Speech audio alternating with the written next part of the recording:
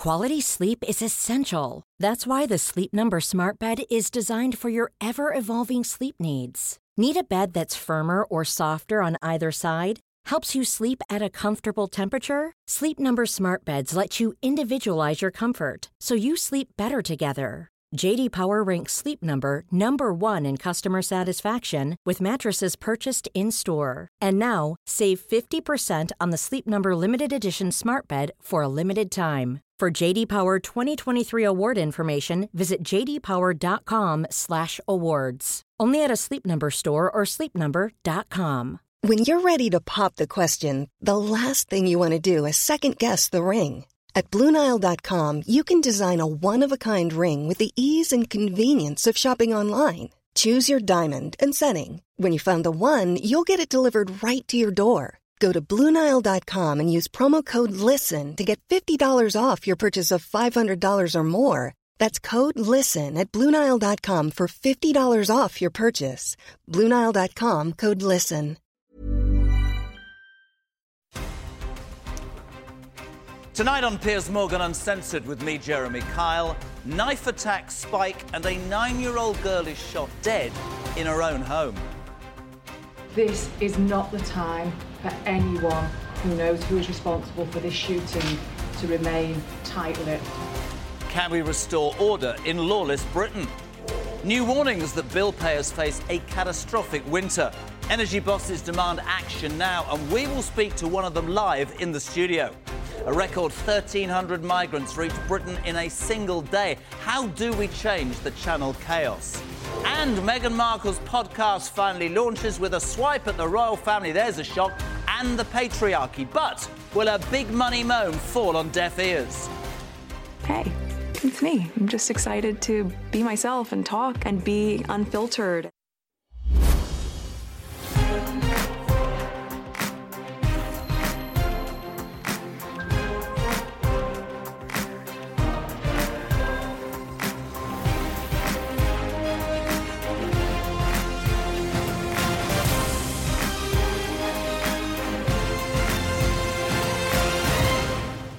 Good evening, my friends, and a big welcome to Piers Morgan Uncensored with me, Jeremy Kyle. Now, crime is often used as a political football. It's because fear sells, and at heart, law and order is the most fundamental expectation people have of their government. Yes, people worry about their health and their access to basic services like energy, but above all, we want to be kept safe. And when those things begin to break down, we rightly expect solutions. Well, it would be fair to say that they're breaking down in Britain right now. And tonight we want to ask the question, what are the solutions? Horrific cases like the fatal stabbing last week of 87-year-old Thomas O'Halloran, a busker simply out riding his mobility scooter, have made knife crime suddenly an urgent public concern again. And that's with good reason. Knife assaults are up. If you look at this, they began rising in 2013. They peaked in 2018. Before it seemed like the situation was getting under control. But those numbers are now back to 2018 levels, and they are rising first. The police watchdog tells us that victims of robbery and theft are being failed. Look at this. Just 6.3% of robbery offences now lead to a charge. And that number falls to 4.1% for victims of theft. So who's going to stop it? What is the answer? Look at this. The UK had 172,000 police officers when the Tories took power in 2010. Now, austerity slashed their numbers to just 150,000 by 2019. And whilst Boris Johnson's government began to slowly reverse that, we still have now fewer police in this country than 12 years ago. 12 years ago, officers' numbers at 160,000. And we're also seeing more and more shocking videos like this. Watch this from Chelsea in broad daylight yesterday.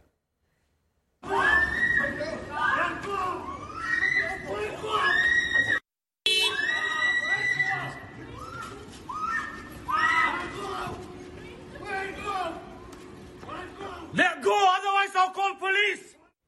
That's a man and woman in broad daylight robbed, OK, in Chelsea in central London. Now, if Britain feels less safe, this isn't scary to say, that's because it is. And I have to say, the latest crime to shock the nation, everybody, overnight.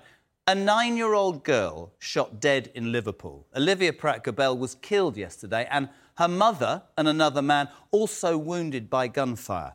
This is a 9-year-old kid, OK? As a father, I look at that and I just go, what is becoming of this country? Police, yes, are hunting the gunman. And this is what they had to say this afternoon.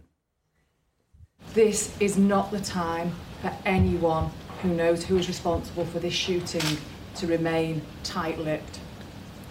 It is time for our communities to come together with us and make Merseyside a place where the use of guns on our streets is totally unacceptable, and those who use them are held to account. Joining me now is Pastor Lorraine Jones, whose son, Dwayne Simpson, was tragically stabbed to death in Brixton, aged just 20, as he did the honourable thing and tried to save someone else's life. Dr Victor Elisa, a former chief superintendent with the Met Police. And we'll be hearing from Bobby Kasanga, who spent 8 years in prison for armed robbery and I'm told has turned his life around, and he now runs a football club in Hackney, London, and works to keep young people away from crime. Welcome, everybody. I just want to start, Lorraine, with you. Every day we hear of yet more tragedy. As a mother who lost her son, how did you feel when you heard about that 9-year-old girl last night? I'm still choked up.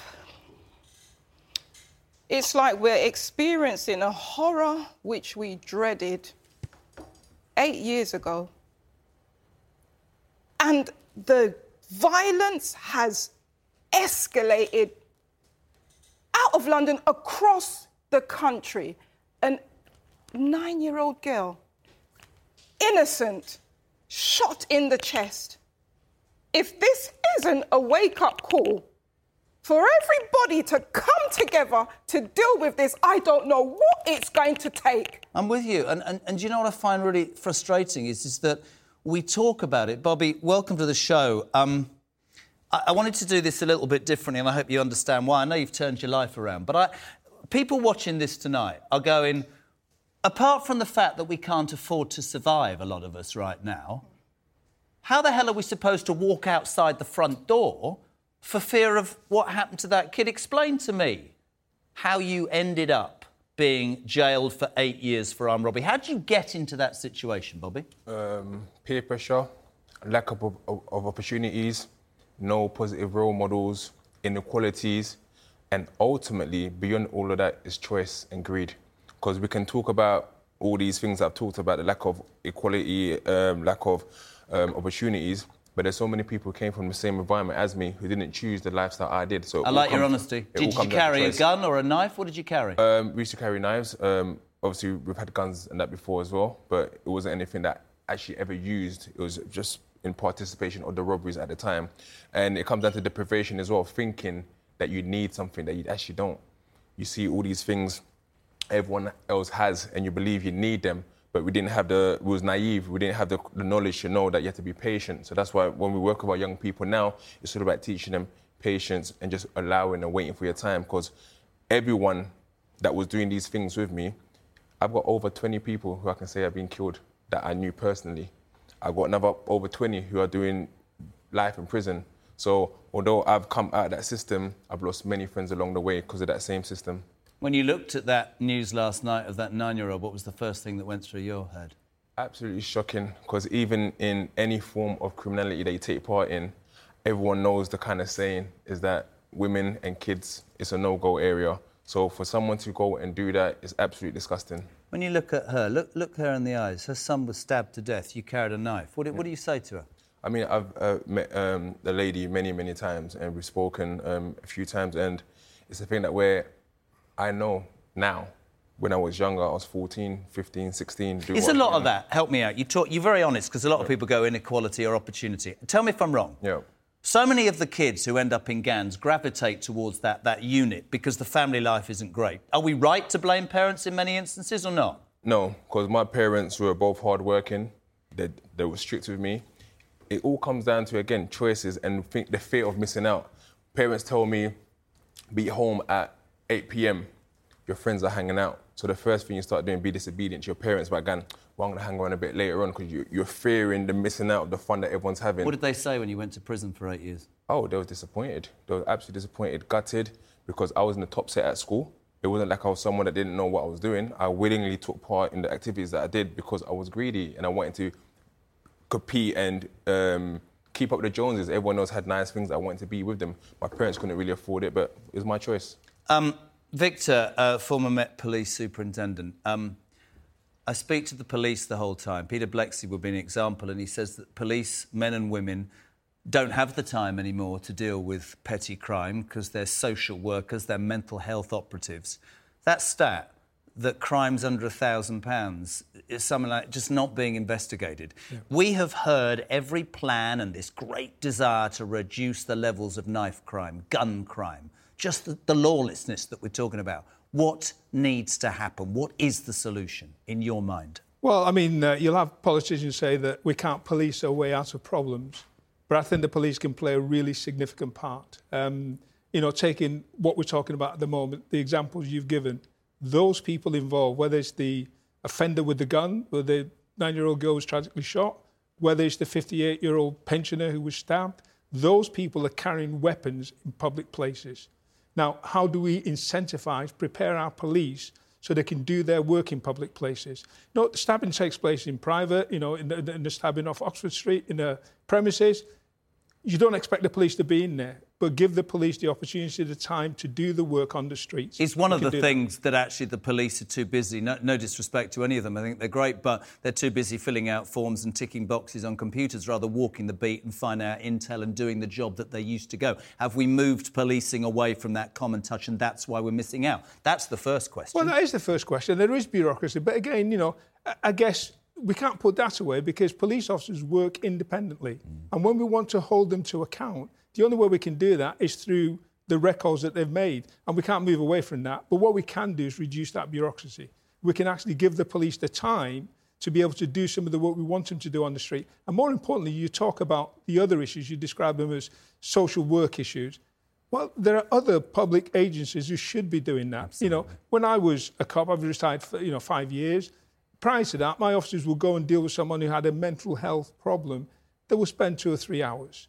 Now they're spending 6, 7 hours because the other public agencies are not being compelled to contribute to the work that needs doing. You can't blame the police for that because the police can't walk away. If they get called, they have to go and deal with it. Lorraine, one of the things that I think really strongly about, you might agree or disagree, is I don't believe that the punishments are strong enough. I look at what happened with acid. They gave life imprisonment to acid, and it is with absolutely a known fact that those crimes have gone on. Do we need to be stronger on people who carry knives and guns? Most definitely. My son's killer got 12 years. He done half of that. He's out enjoying his life. My son's gone for good, and we've been affected for life. The sentencing needs to be revised and modernised. There's no way you can give a higher sentence for a robbery than for taking someone's life. My son's killer, he was sentenced for manslaughter because of how the criminal justice system label years and how it came about that he's killed my son. It's outrageous. So that area definitely needs looking at. It's not acceptable because more and more are carrying knives and guns, and they're younger. Younger. The youngest child I was called by a parent to report an incident at school was 7 years old. He brought a scissors from home, a sharp one, and stabbed the other boy in the leg. 7 years old. Bobby? Yep. I agree with Lorraine about the criminal justice system. I'm sorry if people don't like it. I think that the sentencing should be much stronger, and I really do believe that. As a kid who perpetrated towards a gang and was out on the street, did you think, A, you could get away with it? Did you not consider the implications? And do you today, the man that has turned his life around and runs this football club in Hackney and gets kids to understand that they need to change their lives, do you think if the punishments were greater, that would help the situation? I think there needs to be a balance. I think you can't write someone completely off. There's some people, like myself, where prison works and there's rehabilitation. I went to prison and decided to get a degree while I was in there. There's others who won't learn, who will come in, go back out again. So there needs to be a kind of a balance. Maybe someone gets given a very harsh sentence and then you monitor them throughout the sentence. Are they doing the right courses? Are they doing the right things? Are they getting a degree? But you'd understand, her son's killer got 12 years and he's out after 6. That's an absolute... What does that say? 100%. I get that. But I guess he was sentenced to manslaughter, so the court judged him to have committed manslaughter compared to murder. He was out and then he was recalled back after 6 years. So, like what you're saying, there needs to be some restorative justice. We can't just put them in prison and leave them there. They're learning all sorts in there and they're coming out raving mad. I don't know if this man that has shot and killed this child has reoffended. There needs to be restorative justice. Do you agree with that quickly, Victor, and I've got to finish? Yeah, absolutely. There needs to be a balance, but we need to be very clear. For those people that, Bobby's talking about, those people who will not respond to the imprisonment, then we need to throw the book at them. But we need to be clear, there are some people that are just so bad, prison's the only thing for them. But we also need, there are people like Bobby who will respond, to a positive input in prison and come out a very different person. Guys, fantastic. Bobby, thank you. Victor, thank you. And Lorraine Jones, thank you very much indeed. Now, yesterday I told you that Tyson Fury would be joining us on the show today following the tragic death of his cousin, Rico Burton, who was stabbed to death in Manchester at the weekend. Tyson got in touch with the show this morning to say the situation is so raw, he and his family utterly devastated by the loss, and he didn't feel able to come on tonight. We obviously send Tyson and the family our deepest sympathies and hope very much to have him back on Uncensored soon when he is ready. That's an open offer. Now, next on Uncensored, Utilita energy boss Bill Bullen is here as experts warn that bills could hit, ready for this, $6.5 grand next year. Add to that, Grace Blakely and Richard Tice standing by to unpack everything that Bullen has to say about rising prices. We're coming right back in 3. This is Uncensored.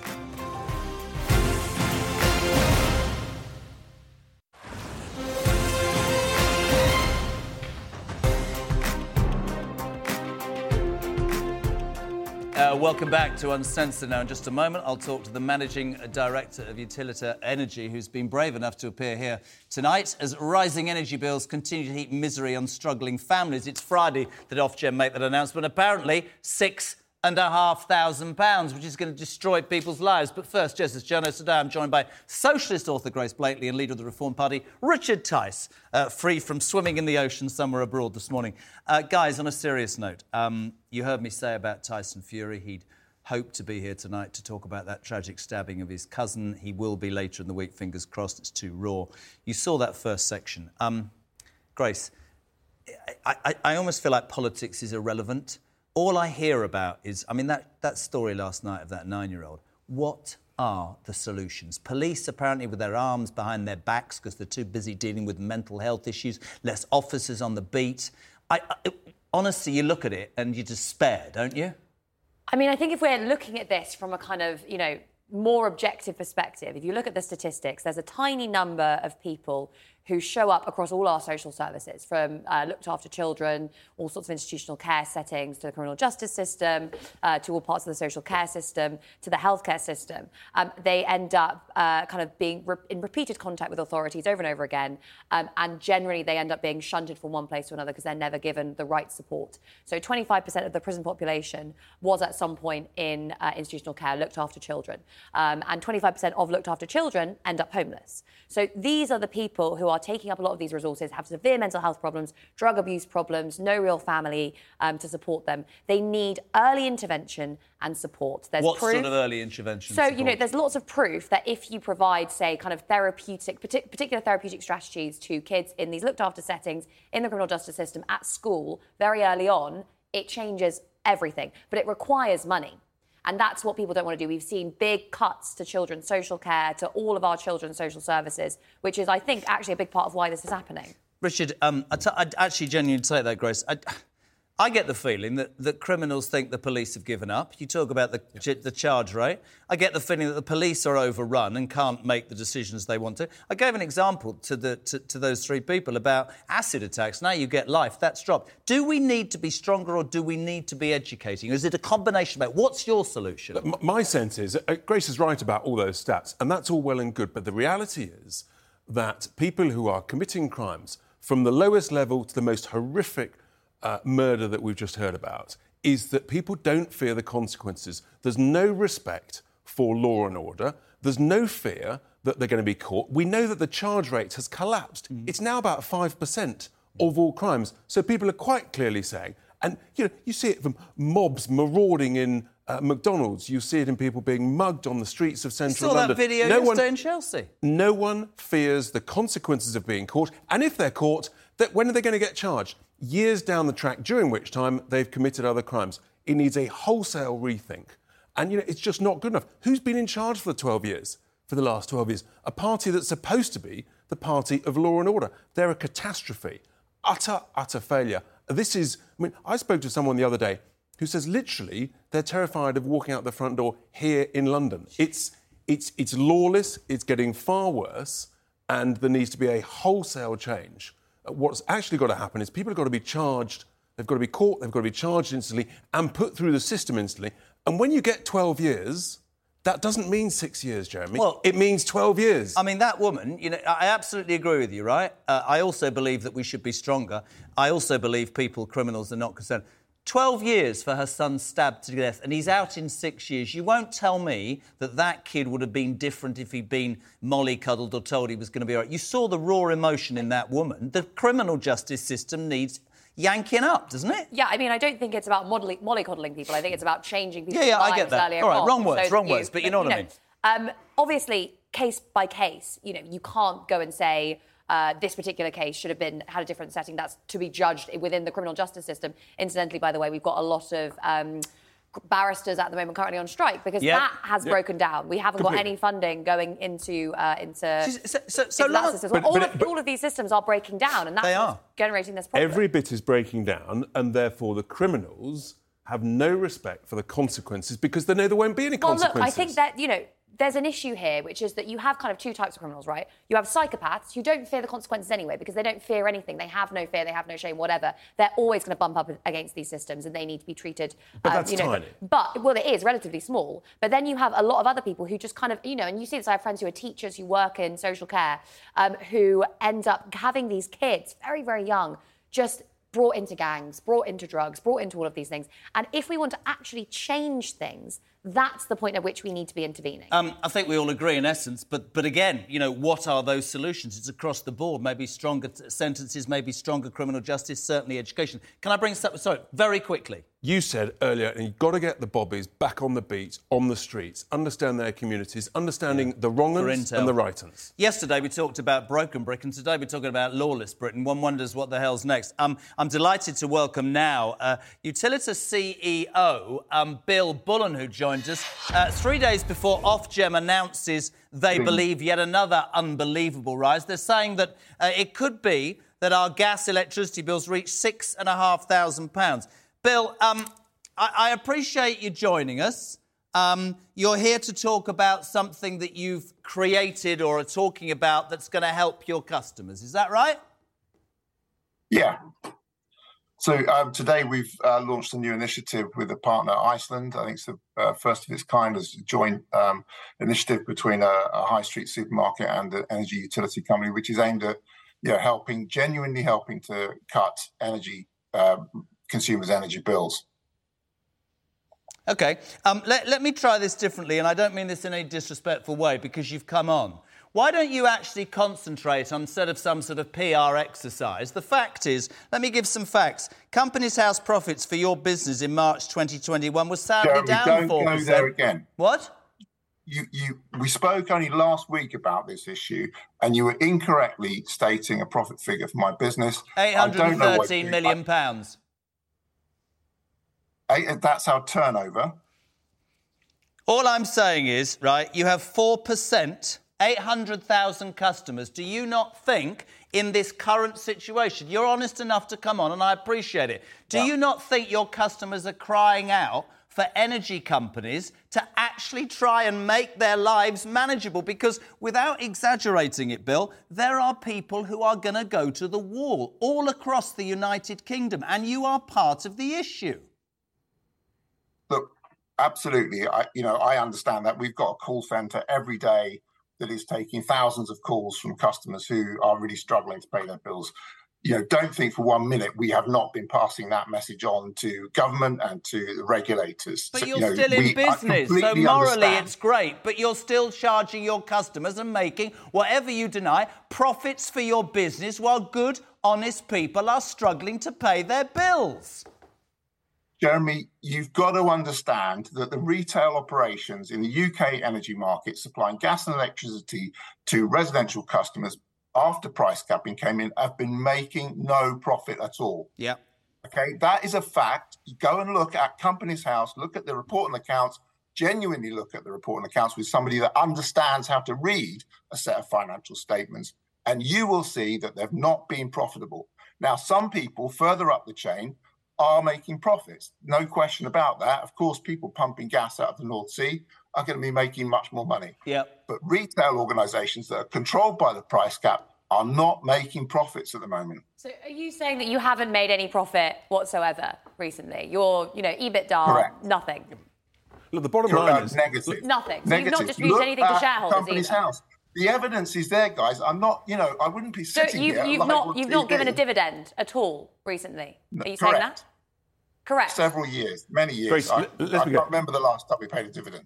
The retail suppliers, like Bill's company, they're not making any money. Well, that's not true of all of them. Hang on. That is definitely not true of all of them. 30 of them went bust last year. The profits, the extreme profits, are being made by the producers of energy. That is true. The wind farms, the gas companies, the power plants. But his companies and companies are still in business. They're part of the chain, aren't they? Someone's got to provide the service. Okay. And the majority of them are making, if any margin at all, they're making... It's the producers of it. The truth is, though, this is much bigger. So, no. It is true. This is much bigger. Many of the big 5 energy companies, the big 6, depending on how you want to categorise it, all of them made fairly good profits. Now, of course, Shell and BP they didn't make it in the retail large profits. Yes, they made it by digging it out of the ground or out of the North Sea or the wind turbines. They're making windfall profits. All right, let's bring Bill back in. Let's be perfectly honest, Bill. You've stuck your head above the parapet, and for that, I absolutely respect you. And we talk about the big companies like BP and Shell who are making all the money. And maybe it's wrong to pile onto you because you're a retailer. But I'm going to ask you something, just as an everyday person, right? Across the United Kingdom, Ofgem on Friday might announce it at $6,500. Do you understand that even being associated with the business, you're going to be tainted? Do you understand? Do politicians, do energy companies? I'm not bothered about, Shell last year didn't make any money. It is utterly disgusting and disgraceful for massive companies in energy to pump out profits of 20 billion, right? Take massive dividends and expect everyday people who, this is what I want to say, they are not going to be able to pay. They're not. You're absolutely right, Jeremy. I completely understand that people aren't going to be able to pay, and that's one of the reasons why we've said to the government and to the regulator, we really cannot go ahead with this announcement on Friday, right? That's our view. We'll get to a point on Friday. We're expecting a price increase to about £3,500. To put that in perspective, that's about a third of the national pension.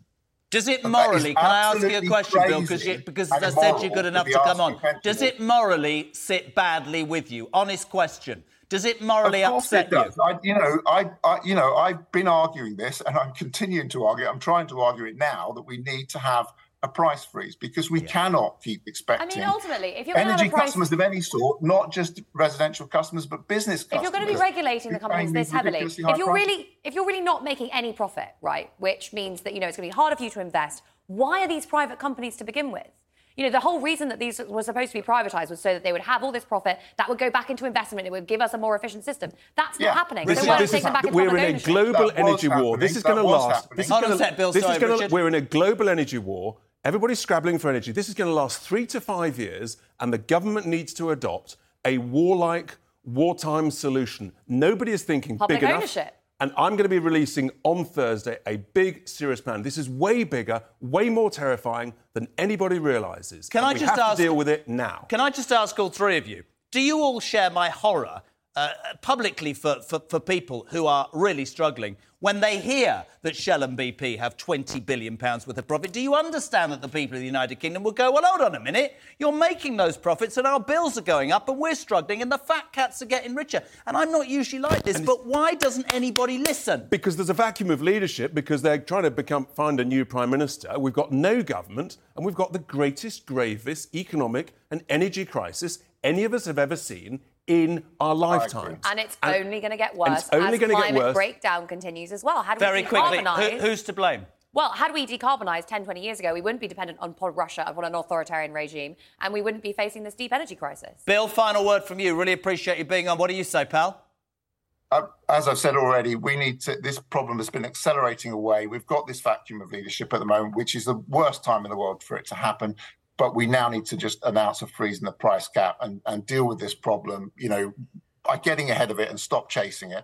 That's absolutely clear in my mind what we need to do. Bill, really appreciate it, pal. Sorry if I misquoted. Appreciate you being on, Utilita CEO. Thank you to Richard Tice. Thank you to Grace Blakely. Very, very feisty. Right, next on Uncensored.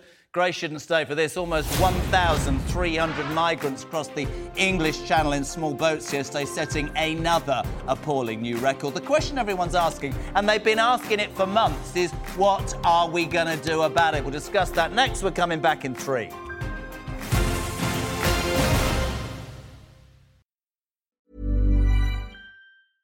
Imagine the softest sheets you've ever felt. Now imagine them getting even softer over time. That's what you'll feel with Boll & Branch's organic cotton sheets. In a recent customer survey, 96% replied that Boll & Branch sheets get softer with every wash. Start getting your best night's sleep in these sheets that get softer and softer for years to come. Try their sheets with a 30-night guarantee. Plus, get 15% off your first order at bollandbranch.com. Code BUTTERY. Exclusions apply. See site for details. When you're ready to pop the question, the last thing you want to do is second-guess the ring. At BlueNile.com, you can design a one-of-a-kind ring with the ease and convenience of shopping online. Choose your diamond and setting. When you find the one, you'll get it delivered right to your door. Go to BlueNile.com and use promo code LISTEN to get $50 off your purchase of $500 or more. That's code LISTEN at BlueNile.com for $50 off your purchase.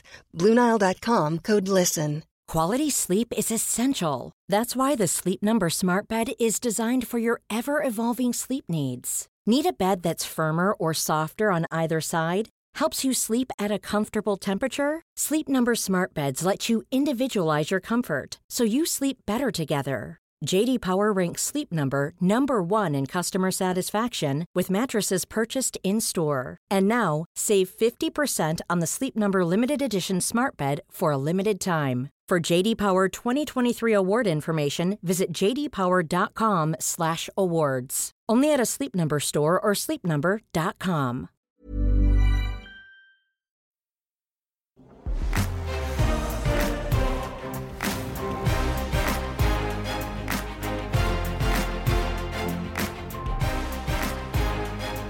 Welcome back to Uncensored. Now, almost 1,300 migrants crossed the Channel in small boats on Monday, setting another unwanted record for crossings in a single day.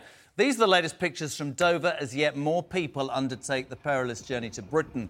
More than 22,000 have done so this year. That's almost double last year's figures. Now, the number of migrants sent to Rwanda under the government's headline-grabbing deterrent policy is so far a big 0. But with the Royal Navy backing out of patrols, France, of course, unwilling or unable to stem the tide, and people smugglers clearly undaunted, how do we take back control of Britain's borders? This is one of the most important things to people, apart from everything else that's going on. Joining me now is former International Border Control Advisor Henry Bolton and Director of Policy and Advocacy at the Freedom from Torture, Steve Crawshaw. Thank you both for joining me. Henry, a bit like lawless Britain. Mm-hmm. And there's a connection. The migrant problem is something that we see and hear about daily, right? We hear that, France, take more. We see these people being smuggled in boats, some of them losing their lives. We seem incapable as a nation of getting it right. What needs to be done?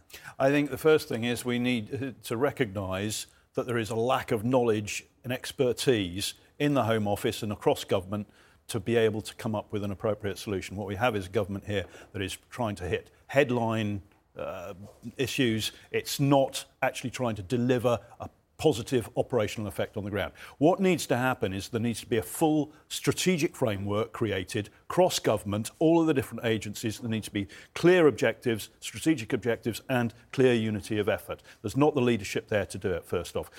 That needs to include diplomatic effort to enter British tactical officers and intelligence officers on the ground along those routes to work with local law enforcement. It's been done 2001 to 2006. We were doing it. I was involved in it in the Balkans. We went out there with local law enforcement using UK intelligence, and we kicked indoors, literally kicked indoors. British officers working with local law enforcement.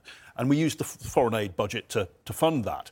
So that's the disruption. Let's interrupt that flow, because once these people, and if you look at migrants, they're all, not just migrants, they are a commodity for the criminal people smuggler as well. Absolutely. And you get them to the North French the Channel coast, and they will find a way across. There's no real way back for them.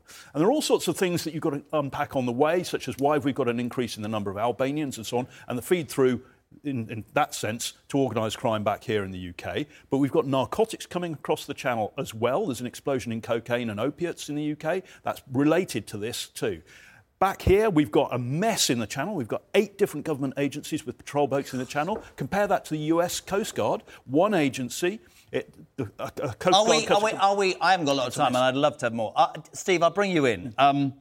This is one of the things that frustrates British people so much. And anybody who seems to say, this is distract, but it's dreadful and it should change, they're accused of not understanding. There are people who suffer, but it would be fair to say as well, this is a good old place to come, Blighty, isn't it, to be fair? It's a place which is certainly better from where they're fleeing from. They're fleeing from Syria, from Afghanistan. But a lot of them are fleeing from France. This is the bit I don't understand. They're not fleeing from France. Why don't they stay in France? Why is it Great Britain always? Explain that. The same argument, of course, could be made of absolutely anywhere. The French could say they shouldn't be staying here, they should be in Germany. The Germans could say they should be in Greece. But do you understand people watching this? People will always stay fairly close. So with Ukraine now, many, many millions are in Poland. Many more than will ever come here. But far more are in Germany than are here, less than in Poland. And that's what I think we need to have, that sense of all sharing that responsibility. And my colleague, for example, freed from torture, he was a torture survivor himself, arrived in his country in what this government called illegally, but in other words, he didn't have the visa before arriving. Just a couple of years ago, he received his MBE for the Queen for the amazing things he's done for this country. I get and that. And that's the way around. I get that, but change that mindset. I absolutely agree. And just a couple of things I'd like to add. I think that everybody joining in is never going to work since we left the European Union. I think we're being punished, whether people like that opinion or not. But there are genuine people. This country proved during the Ukraine crisis what it could do. But I repeat the question. Nobody's answered my question. Do you understand British people's frustration? Because some of these people, are taking advantage. Do you agree with that? I understand the perception of that is very strong. I also understand, it was interesting hearing Henry's talking about the government getting the headlines. I think that's right. They want that perception of that. The reality is that when things have gone through, the overwhelming majority are in fact found to be genuine asylum seekers, the kind of people who come through the doors of freedom from torture, having suffered so much. At the moment, the burden of proof is so poor in terms of proving that you or even providing any evidence whatsoever that you might, basically all you have to do is say, I will be persecuted if I go back. And that's a lot of the case. Now, we've got the Albanians, they are the largest single nationality at the moment crossing. Now, the fact is, I was an advisor to the Albanian Prime Minister's office. I fought organised crime on the ground in that area of the Balkans, in Albania, Northern Macedonia and Kosovo. And the fact is that there is no risk in Albania. There is surely an economic problem, but these people are allowed into the European Union on a 90 days without a visa. That gets them to the North French coast. Then they've got to make the jump across here. The great majority of people who've taken very long, very, very dangerous journeys. But you keep saying the great majority of people. There are plenty of examples of people who are coming to this country, tearing up whatever paper they have and disappearing. I want to ask you this. Nobody's answered this. In the middle of this cost of living crisis, in the middle of lawless Britain, the men and women up and down this country who go, why is England so attractive? Because we do so much. Should we not, whether this is met with complete... Do you understand people thinking, well, actually, I should be getting more because I've been here all my life, I've paid in, and it's frustrating? On a human level, I understand that, but I also understand that when people meet the people who've come, they go, well, you deserve, and you deserve. When it's turned into individuals, the government is great at making it not being about the individuals. government's first Cost of duty living is crisis, to its own people. The government's first duty is to its own people. Of course I understand it, and I have been trying for 3 years to get into the Home Office to talk to them about how to solve this. I've helped 14 countries to solve similar problems. I can't speak to my own government, although they were paying me when I was helping other governments. So there is a real problem here. Yes, we have to solve it with a humanitarian mind. Yeah, I agree. And no, we cannot turn away people who are absolutely at risk.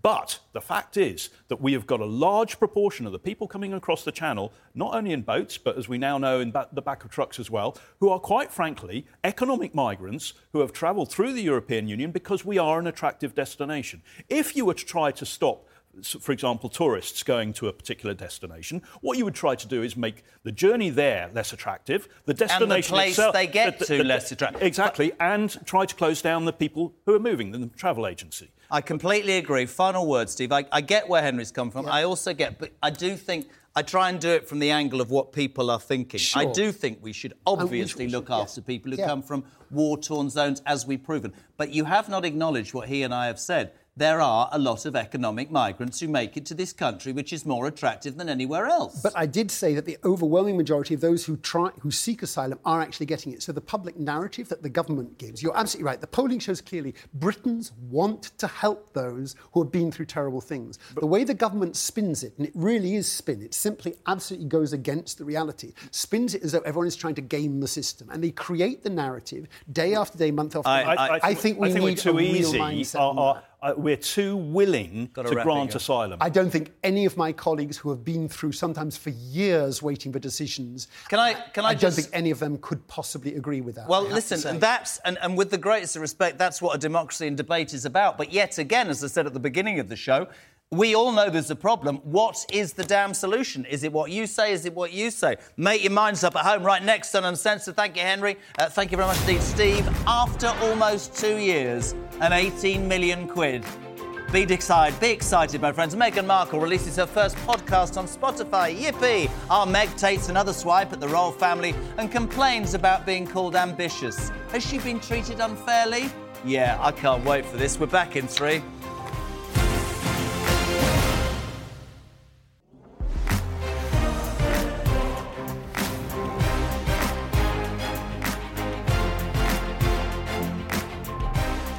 Welcome back. So note to self, try and be balanced.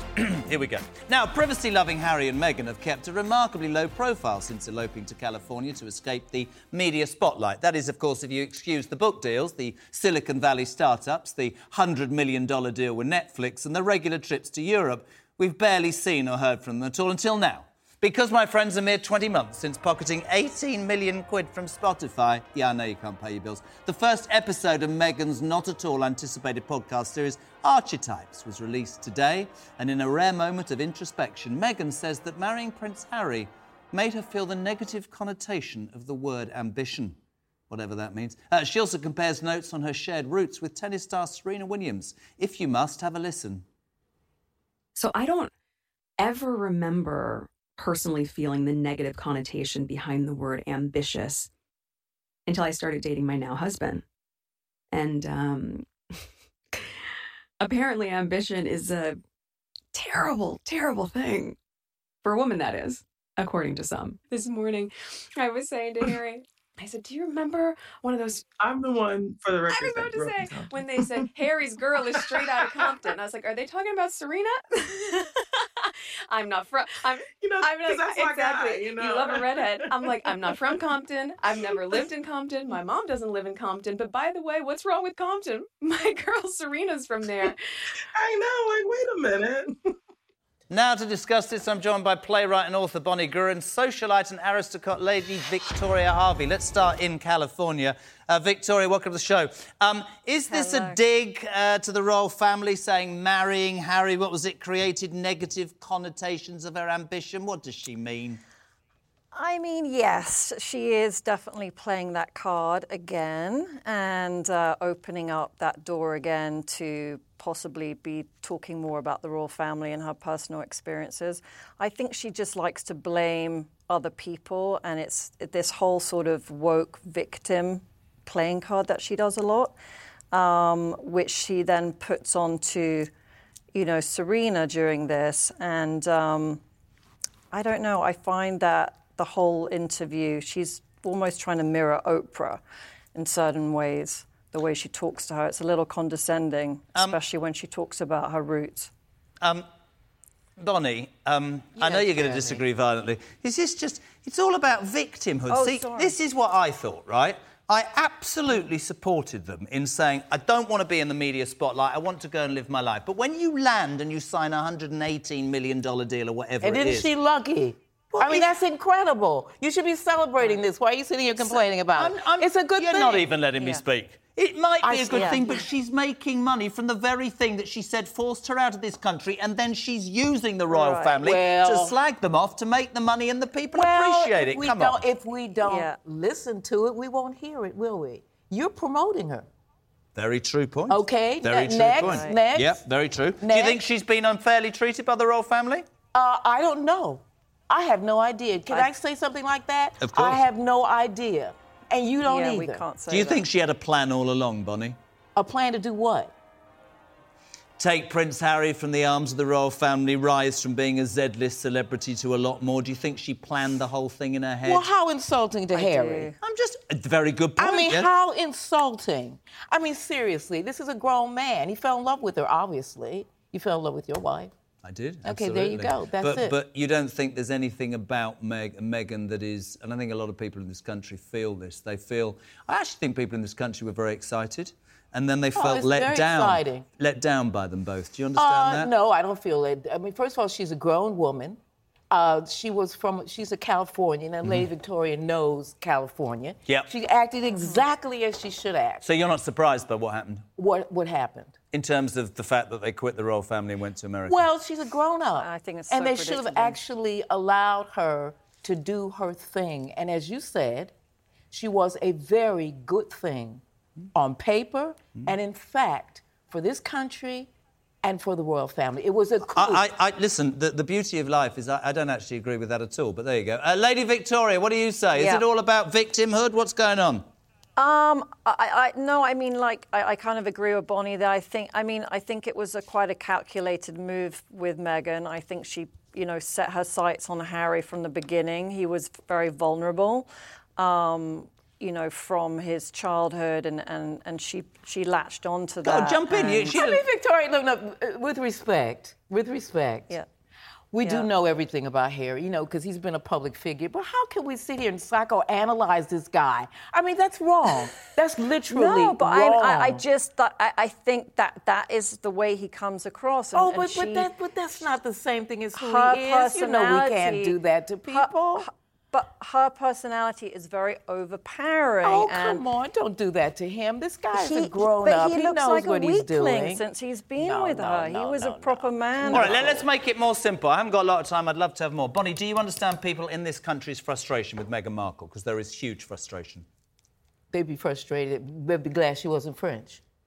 That's not They'd answering be really the question frustrated. again, is it? No, I think there is an element in this country who don't actually like foreigners. Even though the royal family is German. Completely agree. Final word from you, Victoria. What do you say? I haven't got long.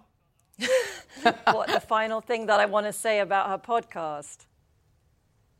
Good. Well, that about sums it up. I won't be listening. You might. Listen, everybody has an opinion about Harry and Meghan, and they are entitled to that opinion. Thank you to Bonnie. Thank you to Lady Victoria.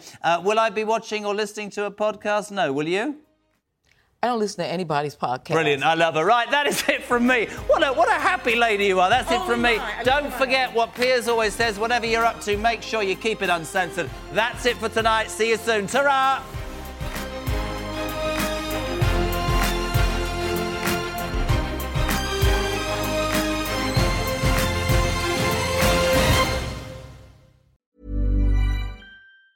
Planning for your next trip? Elevate your travel style with Quince. Quince has all the jet-setting essentials you'll want for your next getaway, like European linen, premium luggage options, buttery soft Italian leather bags, and so much more. And it's all priced at 50 to 80% less than similar brands. Plus, Quince only works with factories that use safe and ethical manufacturing practices. Pack your bags with high-quality essentials you'll be wearing for vacations to come with Quince. Go to quince.com/trip for free shipping and 365-day returns. Hi, I'm Daniel, founder of Pretty Litter. Did you know cats tend to hide symptoms of sickness and pain? I learned this the hard way after losing my cat, Gingy. So I created Pretty Litter, a health monitoring litter that helps detect early signs of illness by changing colors, saving you money and potentially your cat's life. Pretty Litter is veterinarian developed, and it's the easiest way to keep tabs on your fur baby's health right at home. Go to prettylitter.com and use code ACAST for 20% off your first order and a free cat toy. Terms and conditions apply. See site for details.